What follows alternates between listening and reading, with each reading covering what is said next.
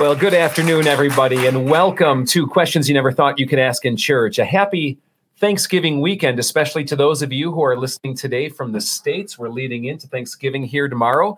And here on the show, we got like a Walton's reunion going on or something like that today. There's like literally 6 of us in the studio. My name's Dave Gadini, here with my son, Ben Gadini, here with Steve Wells and his daughter, Maya Wells, here with Paul Wells, here with Matt Palka, and always... Not Matt Wells. Not Matt Wells. No, not Matt Wells. One of these things is not We're like just the walking other. the street like, hey, you want to go on the show? Right? People kind of join us on the show. And a big shout out to Kent Jones producing.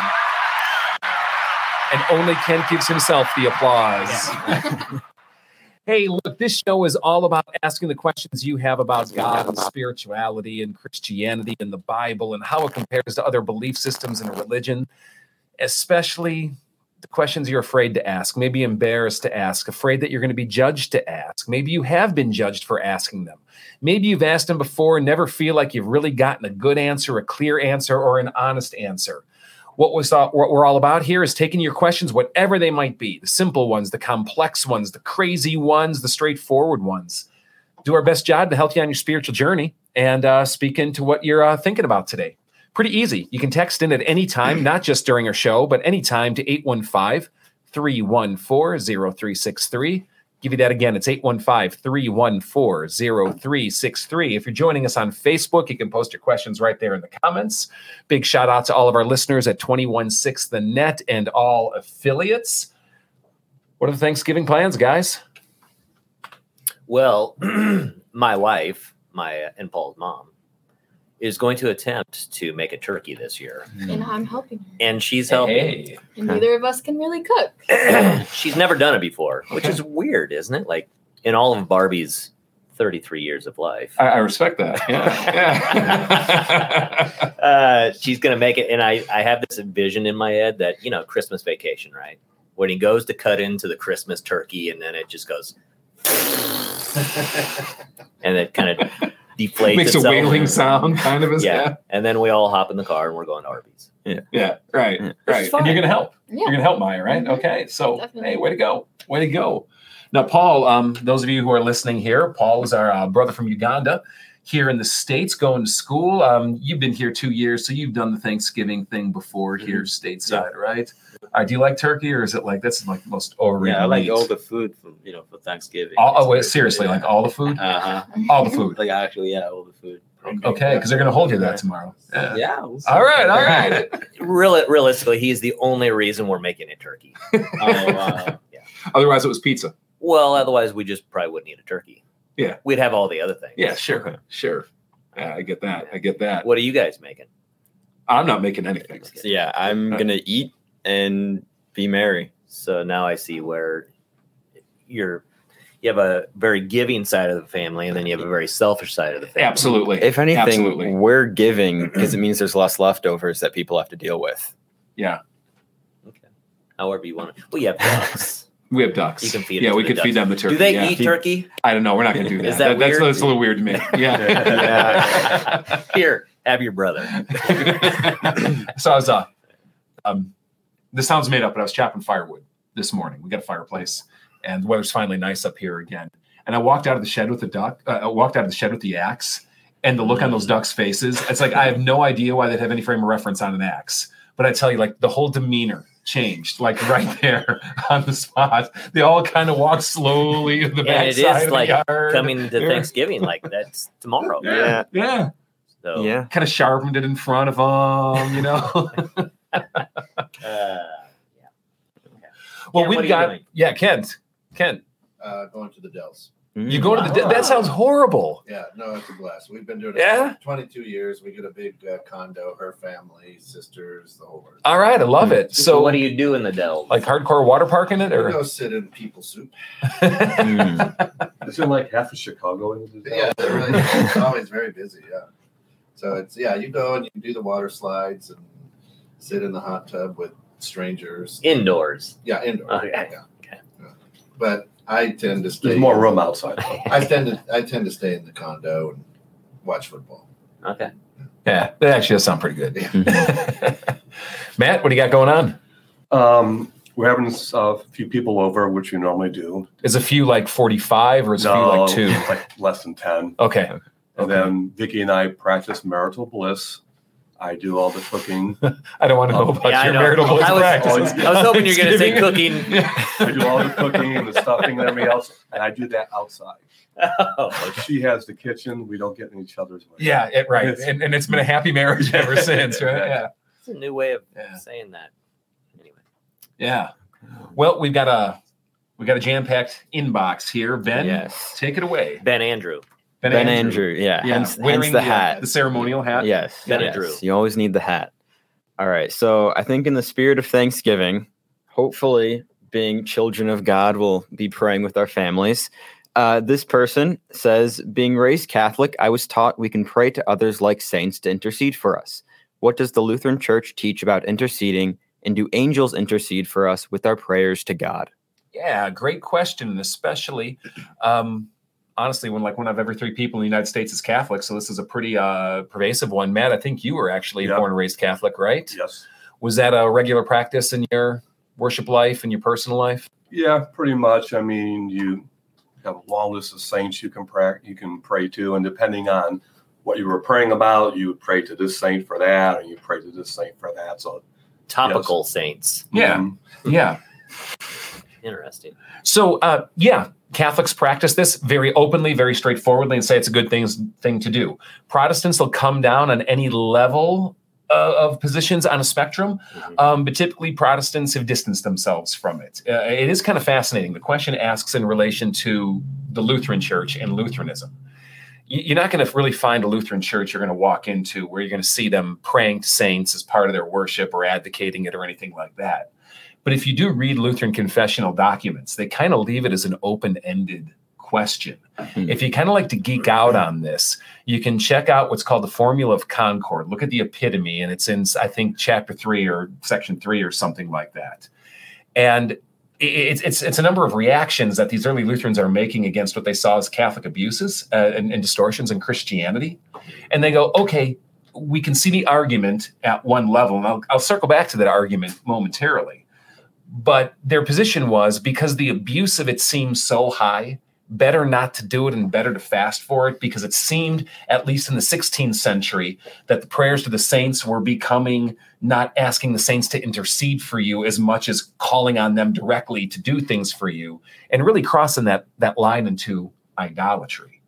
But a good Catholic will come back and kind of pose this question going, do you ever ask people to pray for you? And most people are going to go, sure. And if you think about the Apostles' Creed, there's this line that talks about the communion of the saints, which is this kind of oneness or connection that exists between all believers, living and dead.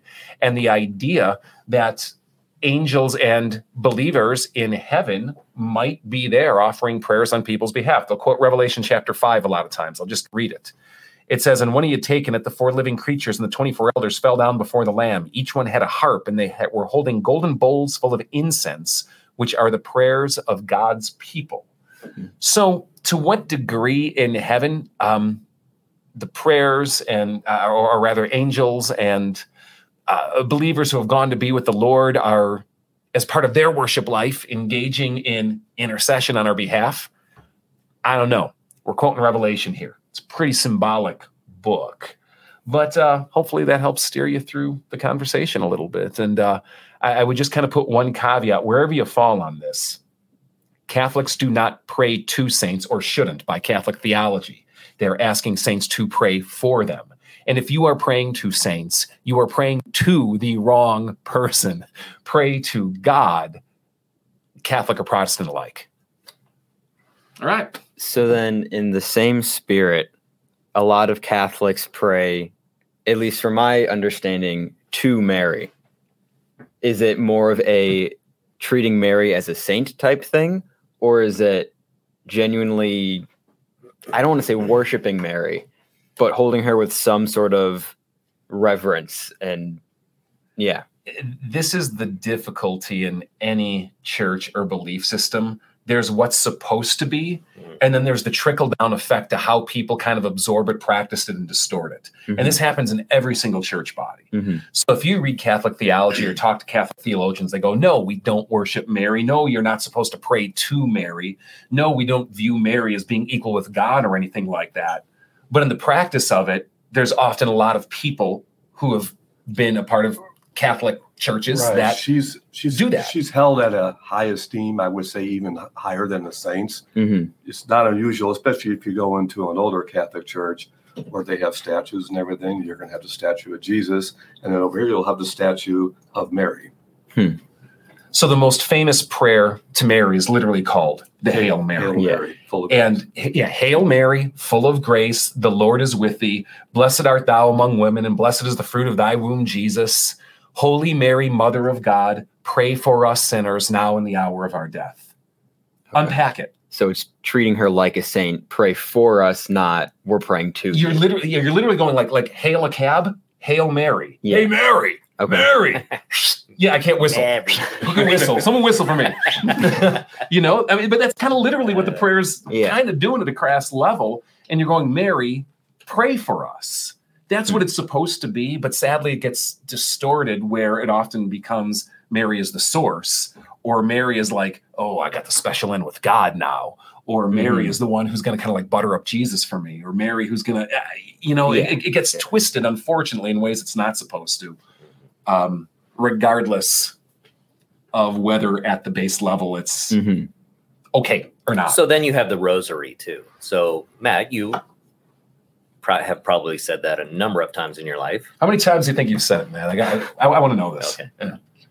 At least 4? No, more than that. Can you say it for us right now? No. Oh. Well, I mean, what it is a series of beads. Yeah. And So what does that mean? What are the beads for? You have to count each bead, and in each bead you're either saying the Our Father or the Hail Mary. And you have to go around the whole rosary. And then the church or where I was raised at, when you got to the cross, you did the creed. Okay. But then there's like 40 or 50 beads on this thing. So to me, it's more of a devotional, quiet time. Yeah, prayer tool. The time that it takes to get through it rather than forces you to rattling through spend that time. Lord's Prayer and so, okay, I'm done. Next thing, let's go get some coffee or something. So you repeat the Lord's Prayer several times during this? Yes. And it's Every kind big of bead. like, Does that become annoying to God? Like, hey, Mom. Hey, Mom. Hey, Mom. Hey, Mom. For the love of me. Stop already. Taking Jesus literally when he says, wear God down by your prayer, So when you had your first communion, which is usually like second grade, when you're Catholic, you get your hymnal book, and in the hymnal book's your first rosary. Okay. Is it like one of those cool books, like where you open it and it's hollowed out and it fits in like a secret compartment? No, there's a little zippy like thing a prison on the side, thing. and you pull it out, and then Because wouldn't that be cool if it was and like most 2-year-olds after 3 times they pull it out and they break it because sure. Second graders. So. Yeah. All right. Yeah, in Uganda actually too, so I used to go to a Catholic church for a long time because I went to a Catholic school when I was little. But so we had the big church, like where everyone went, and then eventually they also built like a tiny church that was basically just Mary, like just stuff in there, like statues and everything. And so they would have a mass every single first Wednesday of the month, just in that church. And it just kind of felt like a ritual of some kind, more than really kind of going to worship. But I think it just kind of like doing that, it just kind of ends up being like a ritual more than just really worshiping God in that sense. Something that you have to do versus probably wanting to do. Or just, and we've all seen the danger of this, no matter what church. I mean, I've fallen into this a lot where, this is just what we do on Sunday. Like you're on autopilot, it so well. There's no thought investment, no heart investment, right? Yeah, it's danger. I have wondered though, like when you see, like we had neighbors in Nebraska across the street from us that had the statue of Mary, but it was so little. Like if you're going to have a statue of Mary, well, then at least a life-size one. But it's like this tiny little Mary that's usually like on something of a bird bath. Right. Mm-hmm. I don't know if that comes with Steve's it or got what. the 18-footer, out front. Well, the birds coming around like, excuse me, I just need a All drink. Got a second floor bed. You look out the window. Like and somehow see, the birds are looking drinking around. holy water because Mary's sitting there in the water. Anyway, I don't want to offend the Catholics listening, but It's weird. Okay, so I think we're going to stay on the same kind of saint trend. So as many of us might know, Peter was crucified upside down. And so the question says, do you think Peter's reason for being crucified upside down, and in parentheses, not being worthy, reflected any insecurity in the power of Christ's redemptive death on the cross for himself? Do you think he was still lingering on to a sin of denial of Jesus? All right, so as I'm kind of hearing this, what I'm hearing is a question going, because Peter denied Jesus, did that bother him all the way basically to his execution in the grave? And did he want to do it in some other way when they said to crucify, when they commanded him to be crucified? Because he didn't think it counted for him? Is that what you're getting from the sense of this? That's kind of what I'm getting. Almost I still don't deserve Christ's forgiveness because of what I've done. Yeah. No. Thanks so much for asking. And that Peter didn't? Yeah. Okay. Yeah. And I'll tell you this right now, Peter didn't deserve Christ's forgiveness. No one deserves Christ's forgiveness. That's the absolute point of it all, is that his forgiveness is given freely, despite the fact that we don't deserve it. As to whether Peter was crucified upside down for that reason, I don't think so. And here's the reason why. The tradition behind Peter being crucified upside down roots, I believe, in Eusebius, who was a church historian in the 4th century, basically writing a church history that goes all the way back to the time of the apostles. And it's kind of fun to read, actually, because you get all these traditions like where these people ended up, like Thomas is out in India and Bartholomew went out here and this guy got sawed in half. And I mean, if you like that kind of stuff, which I kind of do, it's a fun read. And the tradition is that Peter was finally arrested under the Emperor Nero. He was executed in Rome. But as Eusebius puts it, he felt himself so unworthy to be killed in the same way as Christ that he asked to be hung upside down on a cross as opposed to the kind of normal way about it. Now, whether it's true or not, who knows? But that's at least the tradition. But I don't think you can tie that to him feeling insecure about his forgiveness, because you see a radical change in everything you see written about Peter after Jesus' resurrection.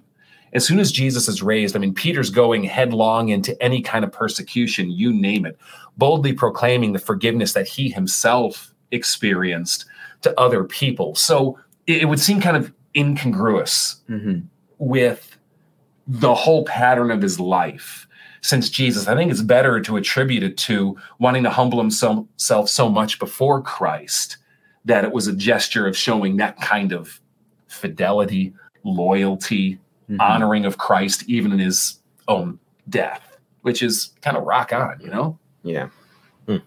Okay, so let me go to the comments real quick because Ramit's back with us. Hey, Ramit, all right, man. We haven't heard Good to from have you you for a online. while. He says in Bible, Jesus says, in Gita, Krishna says, in Quran, Allah says, I am the creator. I am the destroyer. Engage with yourself with me. The true motto of every religion is to show us the respective ways to engage with him, God. So I'm going to assume that what you're saying, Ramit, is that it's the same God. Every religion has the same God. Is I think what he's saying. Is that what you're getting? Yeah. I think that's kind of what I'm reading by this as well. There's kind of two ways I'd like to comment on this, Ramit. And thank you so much for not only tuning in, but posting the comment here today. I believe that there is one God. And regardless of what people say about him, believe about him personally, write about him, or whatever else, God is God, and nothing we do changes the reality of who he is. And I think there is a certain level of commonality you'll see between different religions on who God is and what he's like and what he does. Absolutely. But I think it's a disservice to every religion to say that it's all the same, because I think any real study of any sacred text of any religion or the belief system of any religion shows pretty quickly that there are some different ideas. And sometimes those different ideas are, harmonious, but sometimes they're not. Sometimes they say very contradictory things about God. And I suppose you can adopt an attitude that says, well, the contradictions we see now will be solved when we get there and we're all discovering the right thing. I think it's better to say, I think some of us got it right and some of us got it wrong. And I think all of us need to stay open and humble, Christians especially, about ways that we might get too overconfident in things we say about God. But at the end of the day, being a Christian means that we believe Jesus is the clearest picture and manifestation of who God is, that you don't see God clearer or know God any cleaner than you do in Jesus. And so that's why we model at least try to, our thinking, our life, our beliefs off what he teaches, what he said, what he did, what he was like, and where that may flow with other things, well, hey, awesome. But where it comes up contradictory, we choose a loyalty to Christ as being the truth about it, as opposed to something that's false. So thanks, man. And please continue the conversation if you'd like. Hopefully we're kind of hitting your question, your comment spot on. Let's go back to the inbox. Let me add one more thing to that, because I think in all three of these, in the ones that you've listed, we have the Quran, we have the Bible. They're not the same. So to say that it's the same God, when clearly each of them don't point to the same God, then I don't think it's the same God. So even the literature that each of those gods, plural, if you're going to use that, doesn't point back to that in what you're actually reading to learn about God. Yeah. So it kind of disproves itself right there anyway. So it's kind of like looking at your perception of what God is, not necessarily what God is. Yeah, and I would be very careful too, because this is an eternal thing. And so have I ever been wrong with something? Absolutely. So therefore, there was that one time, Steve. Yeah, just one time. You remember it well, and you called me on it all the time. Barbie has a bigger list. All got written down. But it would be wise that if it's stated that these books that it's all serving one, pointing towards the same God, then I would probably, if that is your belief, then definitely take the time to study all of those books that you're comparing to make sure that that's the case, because literally your eternity is based on that. Yeah. That's all I got to say. Yeah. I had a friend who kind of believed that, like the Buddhists, every single religion out there, they had their own heaven, some kind of thing like that. And it's like, that kind of confuses things, because it's like, then it's like, do you really believe that there's one God when it could be like, there's just so many gods now, it can't be one. It can't match up in any kind of way, because once you believe there's heaven for this kind of religion, there's heaven for this kind of religion, then it's like, it just kind of contradicts itself in the sense that it's not really pointing to one thing, And I don't know. I don't think it really lines up with the, Quran and the Bible. It just does not. I think it's really easy to make God in our own image. Very early in the Hebrew Bible, it talks about God making us in his image. And in idolatry, I think at its core root is us just recasting God in our own. Who do I want God to be? What do I want him to be like? How do I want to picture him? And we all want that in certain ways. And it's really easy to kind of latch on to one thing that could be true, or maybe an idea that can't be true, and then cast God in that image. But I don't know. I just think, I think some people believe, and Ramit, if you're listening, I'm not saying this is you by any means, but I think here in the West, there's this real danger that people believe that if I want something or believe something, it makes it so. And I just don't see that being the case. And I'll go stand next to a whole bunch of coffins is kind of my evidence, where people are going, I didn't want this. But it is, and it's so. So anyway, yeah. All right. What do we got here? Could you explain fall/redemption with an explanation of original sin? How does sin fit in with original blessings that all of creation is blessing? Thanks. Okay, so can you explain the fall and redemption in light of original sin? And let me see, I'm going to look over your shoulder here because I want to get this question right. How does it fit in with the original blessings of creation? So it sounds like just an original sin question. What's the fall about? Things like that. This is pretty broad. So a lot that can be said. I'm going to try to kind of summarize this quick, and hopefully this helps you out if you're listening today. The Bible can kind of really be divided, or history, as the Bible puts it, can be divided into basically three major eras. There's what's called before the fall, after the fall, and after Christ comes again when he restores all things. And pretty much all of the Bible between Genesis chapter 3 and Revelation chapter 21, including the time that we live in, is talking about during the fall. And the fall is referring to that first rebellion that happened in the Garden of Eden. You can read about it in Genesis chapter 3, where God commanded the first people he created, Adam and Eve, not to eat the fruit of a certain tree called the knowledge of good and evil, and they chose to rebel against God and went their own way. And as a result, there's a certain fissure that happens in creation. Adam and Eve become aware of what they've done. They become ashamed of what they've done. They begin to distance themselves from God. God comes in and lays down a number of consequences and curses on creation, and we live in the aftermath of that. In Christian theology, there is this idea that all of us are inherently, as humans, corrupt. Not because God initially intended us to be, but because as a result of that fall, it transmutes down to us, if you will. So the way I like to think about it genetically, almost. It's a good analogy, I think. So something changed in Adam and Eve, and it's passed down to their offspring, and we live in it to this day. And if you want proof, just see how well you age. See what kind of maladies you have. See if you're going to dodge death, or if you're going to end up someday at the grave. I mean, these are all corruptibility points that were never meant to be a part of who we are. And honestly, just even look at the war, the moral war that we have within ourselves. We all have this, right? This internal conflict between things that are good, things that are evil, things that are right, things that are wrong, things that we want to be about, things that we don't want to be about. We even sense it in itself. I don't even think I have to argue for it. But the message of Christianity is not just forgiveness. It's that God actually comes to take that which is distant, that's what the word redeem means, and buy it back or bring it back to him, and then renew it and restore it. That's true for people. That's true for creation. So by Christ's death on the cross, we are forgiven of offenses before God, but we also get a measure of God's Spirit that he's going to finally pour out in the totality at the end of days, where he is going to renew and restore all creation. So that's kind of the satellite view on this.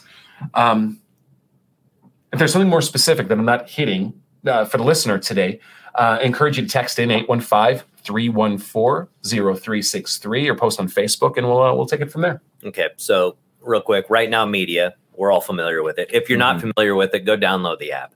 But they have something really cool on there. Paul and Maya and I were watching the other night, where they're basically animating the Bible, or drawing the Bible as it's from each book of the Bible. It's really cool. Yeah. But of course, you go back to this same story or the question that they're asking, and you say, okay, well, that's fine. However, why would God then create us if he knew that we were going to do this anyway? Because God is all knowing and he's eternal. So there is no beginning. There is no end. So what do you say about that? Did it answer it? Did it give its own? I will tell you my answer, but I'm asking you because you're the theologian here. And I like how you get that little look in your eye, you know? that talks about God. Why is it that we do that? I like all to these push. televangelists are like, God, like 3 syllables. Right. You got it down, man. I got it. I like to push back I'm on the it. road. Okay. With this, we got Maya and we got Ben sitting here. Okay. Why'd you and Barbie choose to have Maya? Or maybe this is the conversation where it's like, oops. But why did you guys choose to have Maya? You know, she's going to die. Why did Tina and I choose to have Ben? Oops, right? No, I'm kidding. I'm No. Hold on, because I understand where you're going with that. Yeah. So that's a decision but he knew that they were going to fall, right? Sure. So, sure. Meaning,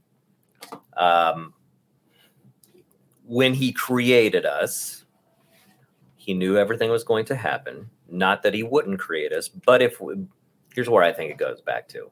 So if Adam and Eve had never done that, right? And they go on to procreate, the world is perfect. Everything continues to go on, right? but it didn't. But I think that that's probably, if I'm God, sometimes I try and put myself in his shoes, right? Does it? How often? How many times a week does Steve kind of his dad? Yeah, every day. Every day. Okay. It's okay. All the time because I'm supposed to imitate. Do you have the statue of him in the front yard? He wants one. Yeah. But it's a little shorter than Mary. It's life size. No, but you think about it, and it's like, well, free will is a good thing, right? So he gave us free will. Well, then that gives us the decision to choose to love him or not follow him, right? Right. So that's his reason. That is just clear.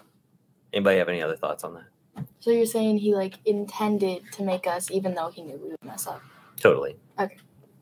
Yeah. Maybe there'd just be that one. Kent's got a question. Well, again, my issue is that this puts a human aspect to a non-human entity.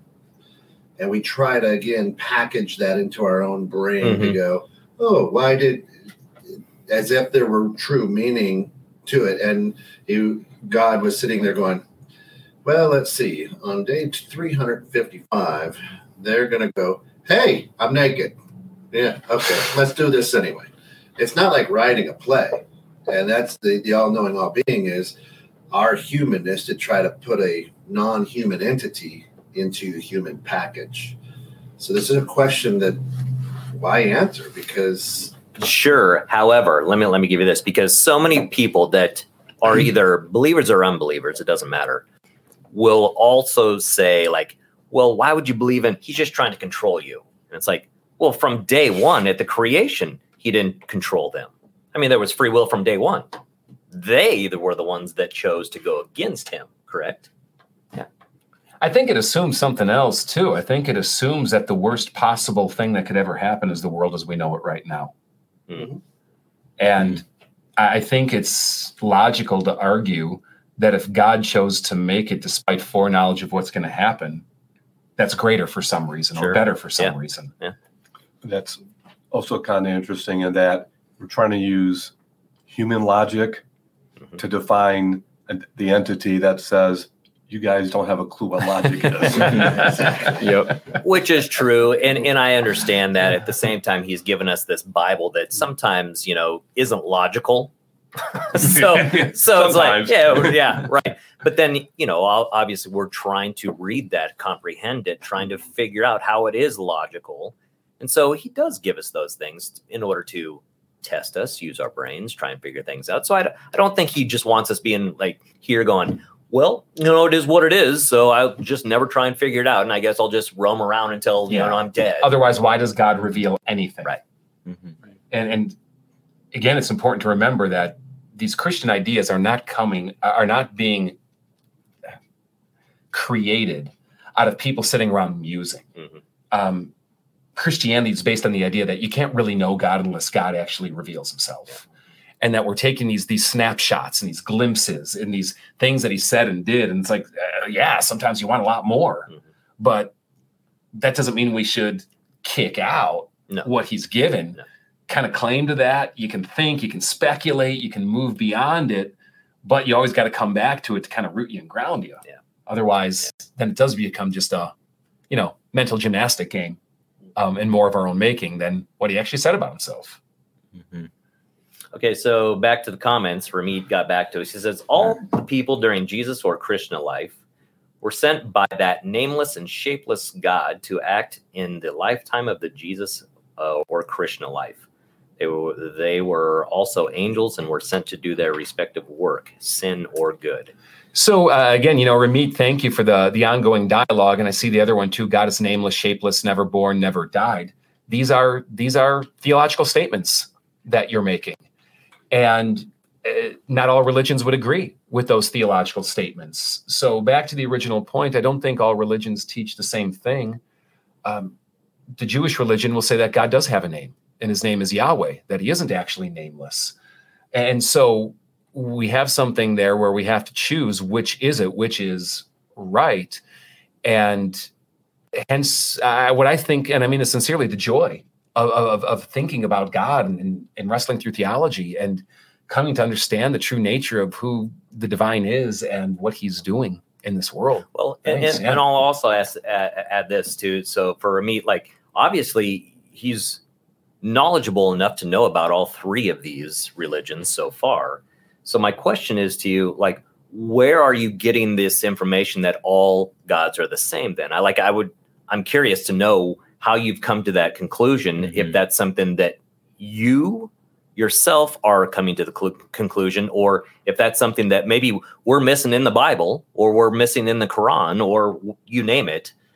But how are you compiling that information to come up with this result? Yeah. That's my question. Yeah. Yeah, it could be is that just because all those two religions evolved? I mean, they're one offspring off the other. Is that where this is coming from? Or did somebody actually do, Well, I think just more specifically to Ramit, because let's interact with his question is, Ramit, thank you. You're making a theological statement. What is that based on? And would every other religious persuasion agree with you? Right. And I don't think they would. So hence back to the original issue at hand. Yeah, let's go to inbox. All right. One here says, was God's command to be fruitful and multiply a command for all, or to humanity in general, but not to everyone specifically? I know many people are unable to conceive, but for those who willingly choose not to procreate, are they disobeying God? Yeah, thanks so much for asking. I don't know if you know this. It's actually the first command in the Bible is be fruitful and multiply, which if you think about it, the first command God gives is go have sex. And every time people think about God's commands being, shall we say, harsh or overbearing, or that God is austere or something like that. I mean, I just kind of like to counter with that. I think truly this is a command given to humanity in general, and it is not disobedient to not procreate. Otherwise, Jesus is in a lot of trouble, and many of the apostles as well. Well, and even Jesus said, I wish you could be like me. Yeah. And not have this toiling of, lust. Yeah. But if you must lust, then go get married and take care of it. So I would say two things as a follow-up. If you're not married, God doesn't want you procreating. There's kind of an order he has here. Get married and then procreate. And if you're unable to procreate, that's not sinful against God or because you're a sinner or some kind of judgment by God or something like that. Because I know many people who want to have kids desperately and just find themselves unable to. But I also want to give a counter to it. And I want to give this counter in 21st century America, where people don't want to be burdened by kids. And people have really adopted, I think, an attitude of how do I live for me as opposed to other people, with a choice to not having kids being not always, but sometimes an element of that. I think there needs to be a corrective maybe on that side too, that God actually commanded this as something good. And it's something he wants humanity to generally be involved in. And that doesn't mean I think you have to have as many kids as humanly possible or start as soon as you hit 14 or, any other number of ways that we could spin this oddly. But I also think it should be kind of maybe a call to all of us to go, children are always considered as a blessing by God and something that God wants us to enjoy and something that a primary part of our life should be revolving around, not a burden or inconvenience to put up with as we pursue our other endeavors. You do that, kids? I do have one thing to ask. Do you think that adoption would be considered kind of like that, or would that be completely different? No, I mean, I do. I think you see adoption throughout the Bible. I think adoption is something God delights in. I mean, to take some child who doesn't have parents or parents that can care for him or her properly and to bring it in your family. Absolutely. I think so. I think all kinds of extensions like that. Yeah. Great question. Yeah, I do truly feel like as humans, we're really made for community, just have people around us and just, spread the word of God. And, that's one way to do it. If it's adoption and just having people around you, I think even just in a normal life, it helps us, all of us, just regular, kind of life. It's just being around people is the way to go. Yeah. I mean, you kind of saw that with the COVID lockdown. You weren't around people. And right now, a lot of people are having issues with that from a mental health standpoint because they were isolated. And that's not how we were meant to live. Yeah. And it's kind of a fascinating change of perspective too, because we're going into Thanksgiving here tomorrow, and traditionally this time when families are getting together and a lot are driving and stuff, there's a lot of people right now that are kind of dreading it. They don't get along with their siblings, or they don't get along with mom and dad, or vice versa. And like, it's so hard when you find yourself in those situations because it's for very real reasons. But how do you force yourself to try to take a different perspective on it and go, as aggravating as these people may be in my life, they are a blessing from God in my life. And how do I try to view them as children of God who are a blessing, as opposed to someone I got to put up with? Yeah, for 3 hours or a weekend or, whatever it happens to be. So then where do you view a lot of these people that don't have great family relationships, but still hold on to it, even though it might be harmful because it's family?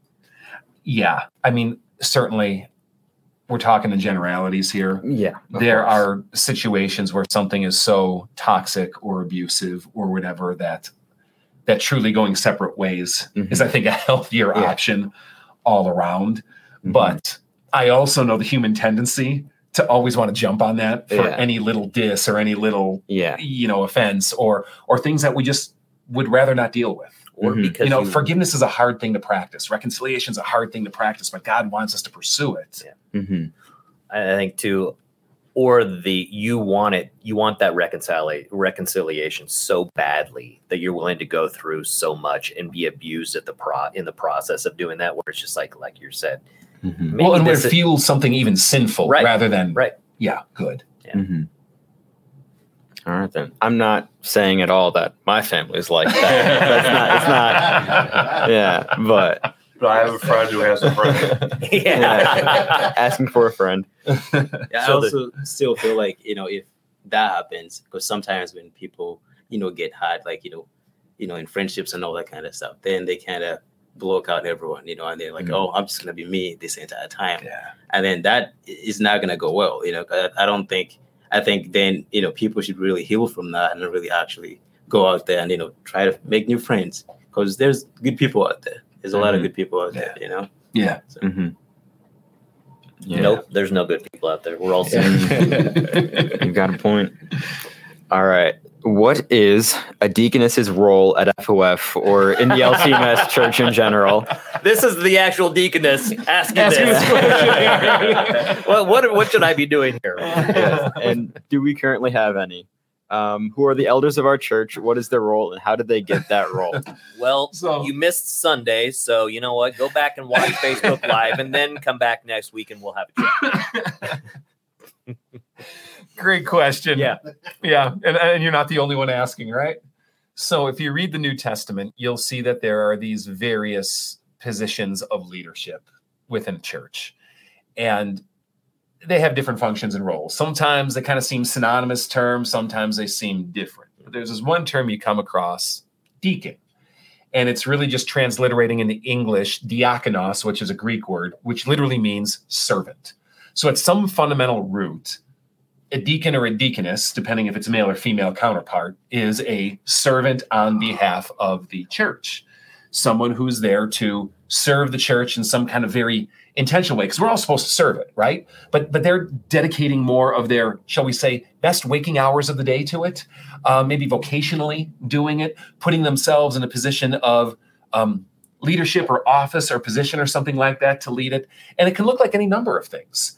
There's deacons in all different kinds of churches and deaconesses in all different kinds of church bodies, from Catholic to Lutheran to Presbyterian, you name it. Every stripe probably has it in one degree or another. And it's really left to the local church or denomination to kind of figure out how that role plays out. It's going to be tailored to the needs. So like I know deaconesses, one deaconess I was great friends with, dedicated her full-time work in ministry to caring to people with developmental disabilities. So she'd go into group homes for children and adults alike and do Bible studies and sing songs and play games and minister to the families. Really cool work. I've known other deaconesses or deacons to do prison ministry, and they're going in to serve people in that, or like homeless ministries, if you will, things of that nature. I've known others to take on more sacerdotal roles. You'll see that in the Catholic Church, where you'll have deacons who are performing weddings and assisting with sacraments and preaching and leading worship and doing those kinds of things. So it really can be a wide stripe and variety. At Fellowship of Faith, we have an amazing woman. She is 73 years old and beginning her studies in a 4-year process to become a deaconess. I love it. I mean, she's just amazing. She's wanted to do it for years. And she's not hanging up the cleats going, well, I'm in my 70s, God's done with me. She wants to do it. She's going for it. I mean, she's actually an inspiration to me in this. And her name is Sally. And, at 73 years old, no offense to our other 70-year-old population out there, but they tend to be a little more tech challenged than a 20-year-old grad student or 30-year-old, right? And she's having to learn it all, and she's kicking butt on this thing. She isn't a deaconess yet. She's an intern right now. So her formal certification, if you will, comes in about 4 years.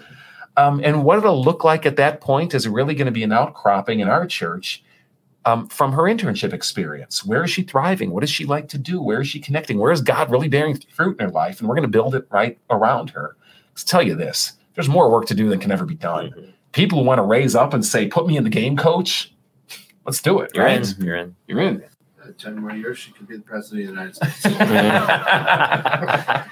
It's only just beginning. I have some comments, but I'll reserve them. So at Valpo, that's where I go to school for anyone who doesn't know. There are sorority Valpo houses. is Valparaiso University. Yeah. Every time I hear Valpo, I think of a dog food. Yeah, totally. Yeah, Valpo, I can right, see yeah. that. Yeah. Yeah.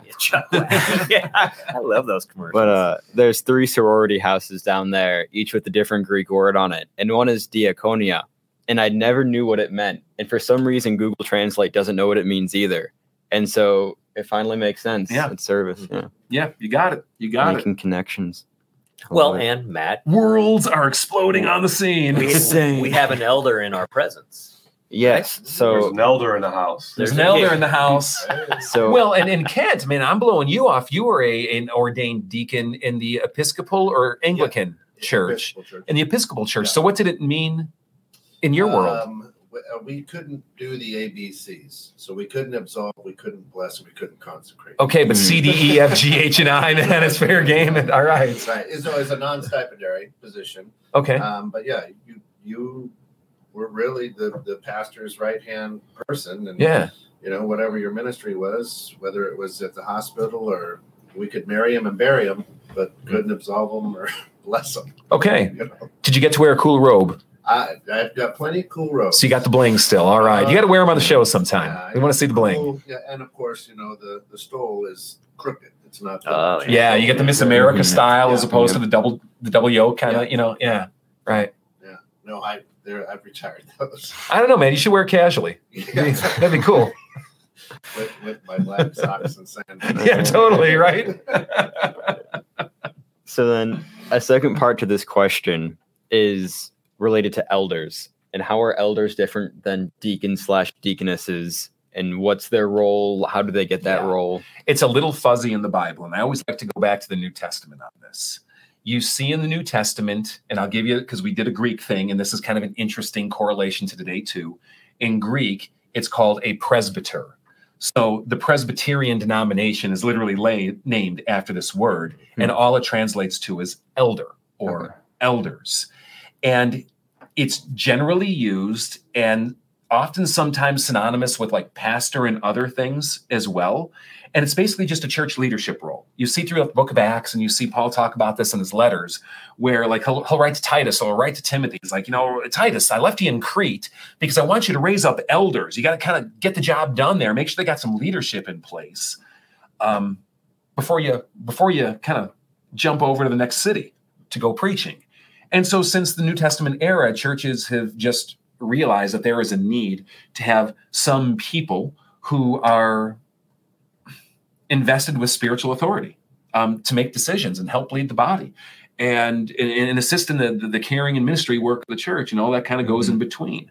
Now, how that translates to any individual church or denomination also varies, just like a deacon or deaconess does.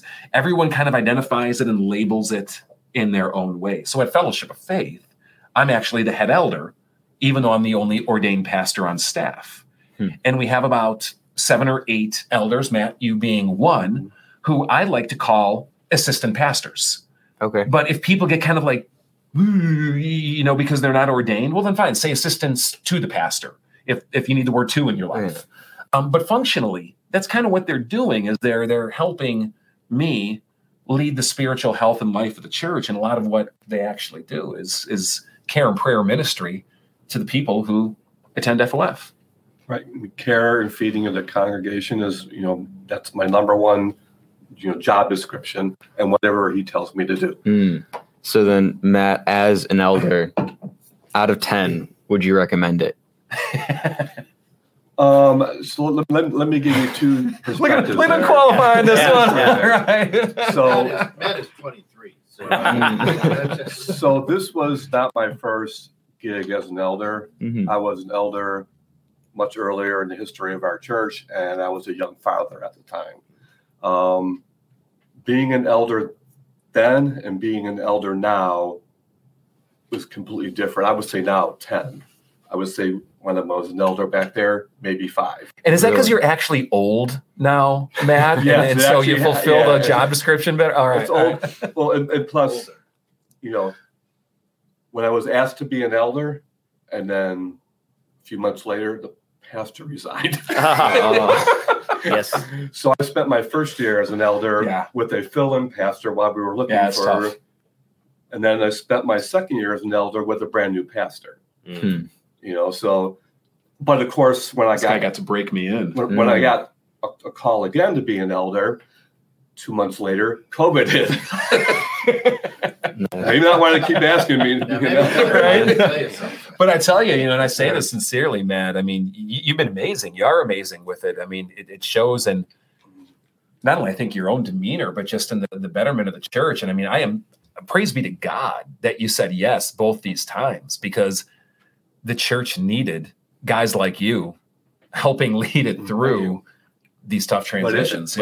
I can look back and, like I said, maybe because I'm older now, seeing, and then, you see so much and people come to you with prayer requests and things like that, and you can feel for them because you've either experienced it yourself or somebody that has experienced it. So when you're, 31 years old and have 2 young kids, haven't experienced quite. So Tina's been uploading a lot of our old photos to Google Photos, and she's organized, it organizes them by year, and you could tag them. We're coming across these pictures from like 2003 when we came to FOF. We were little kids. I think you got about 10, 15 years on me. I'm not going to ask you to put your age out right now. Probably about that, yeah. Yeah. Oh my gosh. I mean, it's like, I swear, I was 14 or something like that. How you guys endured that or put up with that or followed that is kind of a mystery to me to this day. Well, it'd be like me working with Ben. Yeah, because I'm not like taking over the church. Well, I'm just saying, as far as like, I suppose. He's fishing. I suppose. We'll see. All right. Hey, real quick though, before I don't want to leave Ramit hanging here. So if we can, let's get that in at least to make sure that we. So he just says, I don't belong to the above mentioned 3 religions. I live my life according to Sikhism. Okay. Yeah, I was wondering. Yeah. So it's written in the holy book of Sikhs or Sikhism.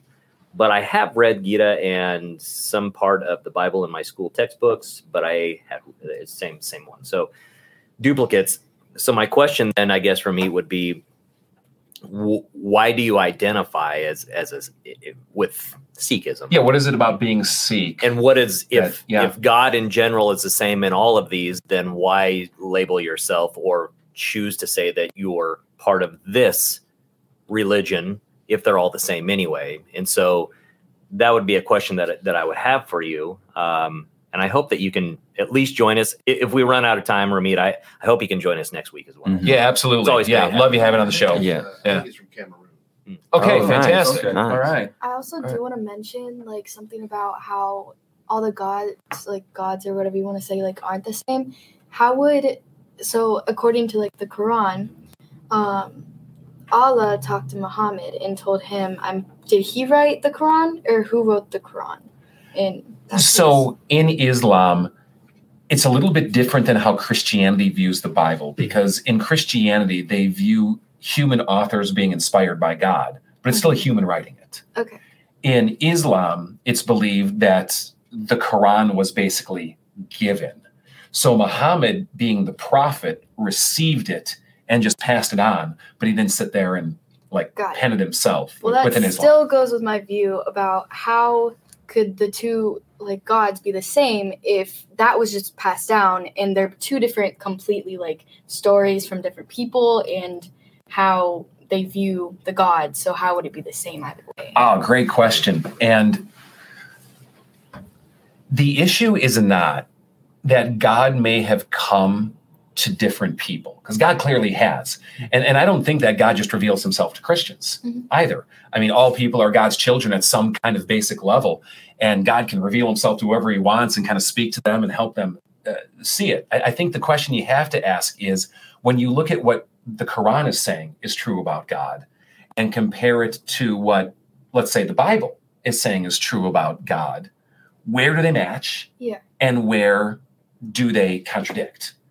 And where they match, you can go, hey, praise God, right? I mean, how cool. You believe there's one God? We believe there's one God, even though Islam would push back on Christianity and go, yeah, but you believe in a triune God, and that seems kind of like a three-God thing. Mm-hmm. So there's even push there, but you get the meaning, right? You get the idea. And I would also like to add, if God goes to different people, like you said, which I do believe he goes to different people, there's many different people in the Bible, and if he went to all those people in the Bible, why would he just go to Muhammad and just have him be that one prophet? And say something different. Yeah, and say something completely different, which is why my point is, I don't personally think that they're the same at all. So, that's just my great opinion, insight. So. Yeah. But at the same time, too, Allah actually means God. Yeah. So Allah, you can say Allah in Christianity. It's it's meaning the same thing as far as what the definition of the word is. Yes, but I mean, in context, the description and all the other stories, whatever you want to say. Yeah. So. This question is kind of related. Does God still give messages and answers to prayers in dreams and visions? So, I know in Bible times it's easy to read, Joseph, for example, interpreting the dreams. How does that correlate to Absolutely. Now? Yes, God still gives messages and answers, I believe, in dreams and visions. This is not something that's widely, I think, practiced or embraced in the West. But if you talk to people who come from the Middle East, I'm friends with a pastor who grew up in Lebanon, and he does outreach now in the DuPage County area of Chicago. His name is Sham. And he talks about numerous people who are coming to Christ out of Islam, often springboarding from some kind of dream or vision. And that's actually been pertinent in his own life. Yep. We're friends with the church in Malawi, Africa. And even this past week, we pray for them and send them our prayer requests. They pray for us and send us their prayer requests. And it's amazing. You saw it even this past week. I mean, the amount of people who are being troubled by dreams right now, and they don't just see it as a bad dream. To them, they're looking a little bit deeper into that, going, what's the spiritual quotient here? And what's the meaning? I mean, I'm curious in Uganda, Paul, how much weight that carried in your life and culture. I think it does carry a lot, but at the same time, I feel like it's misused to a certain point that now, because I don't think everyone's going to, see God or hear from God the same way as everyone does. But when someone gets a dream and then another one gets a dream now, it tends to be I think it's the same thing, and it's now generalized than really kind of being specific, and so it's everyone thinks they hear from God in different dreams, and sometimes I think it's just our consciousness, in those dreams, and it's really not something from God. So it can be overplayed or overread as much as it can be underplayed and underread. And I think the navigating principle through this is, I don't think it's wise to deny that God can speak or does speak maybe in these mediums at times and places where he chooses. But in Christianity, it always comes down to, how do you measure what's actually true when you have either competing claims, different claims, or different ideas? And the message of Christianity has been compared against the Bible. Even though the Bible is a collection at times of dreams and visions. Peter, Paul, John, the prophets of old. The book of Revelation is literally a vision that he's writing down and then crafting that into a letter. But it gets dangerous when you start trusting your dream, if it's starting to say something different than what God has revealed in Christ or through the deposit of wisdom through the apostles and stuff like that. So you always got to kind of do that comparative game. But no, can God use that powerfully to nudge you in directions or awaken you to what God is saying? Yeah, I think absolutely. Or is Satan the author of my dream last night? I was just And about that to mention, can be like, too. And that's why you got to test it. You got to test the dreams, just like I got to test what you read and test what you hear. Yeah. And what am I testing it against? Can't test it against just what I think. That gets very dangerous. Christians have always looked outside of themselves to the teachings of Christ and the prophets and the apostles. I know we got to wrap it up. However, let me just go back to Ben's. Like, how long has this been going on? I remember, like, when we were back in Nebraska, I don't know if you remember this at all, but Dr. Mark Christian, who he had changed his name to Christian, used to be Muslim, was part of the Muslim Brotherhood, and now has a lot of death threats ongoing against him all the time. Yeah. But even there, he was mentioning 15 years ago that a lot of his friends and family members Jesus was showing himself in dreams to them. So it was very exciting for him because it was more affirmation for him that, we're in the right spot. Yeah. Anyway. Yeah, if you'd like, we could pick up with some of the dreams next week, but we're out of time for today's show. Really want to thank all of you for tuning in, all of you for listening. And if you missed our shows live, you can catch all of them on any of your favorite podcast providers. We recommend going to fellowshipoffaith.org. Go to the Fellowship of Faith or the FOF Plus page, and you will find the complete archive of this shows and other shows right there. Apple, Spotify, you name it, they'll carry it too. We go live every Wednesday afternoon at 12:30 p.m. Central Time. We'll be on again this coming December. It's coming up quick, although I guess next Wednesday is still November, isn't it?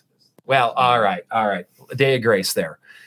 Anyway, God's blessings to you. Text those questions in anytime to 815-314-0363. If we did not get to it today, it is in our inbox, and we will get to it soon. We're out of here. Happy Thanksgiving. Questions you never thought you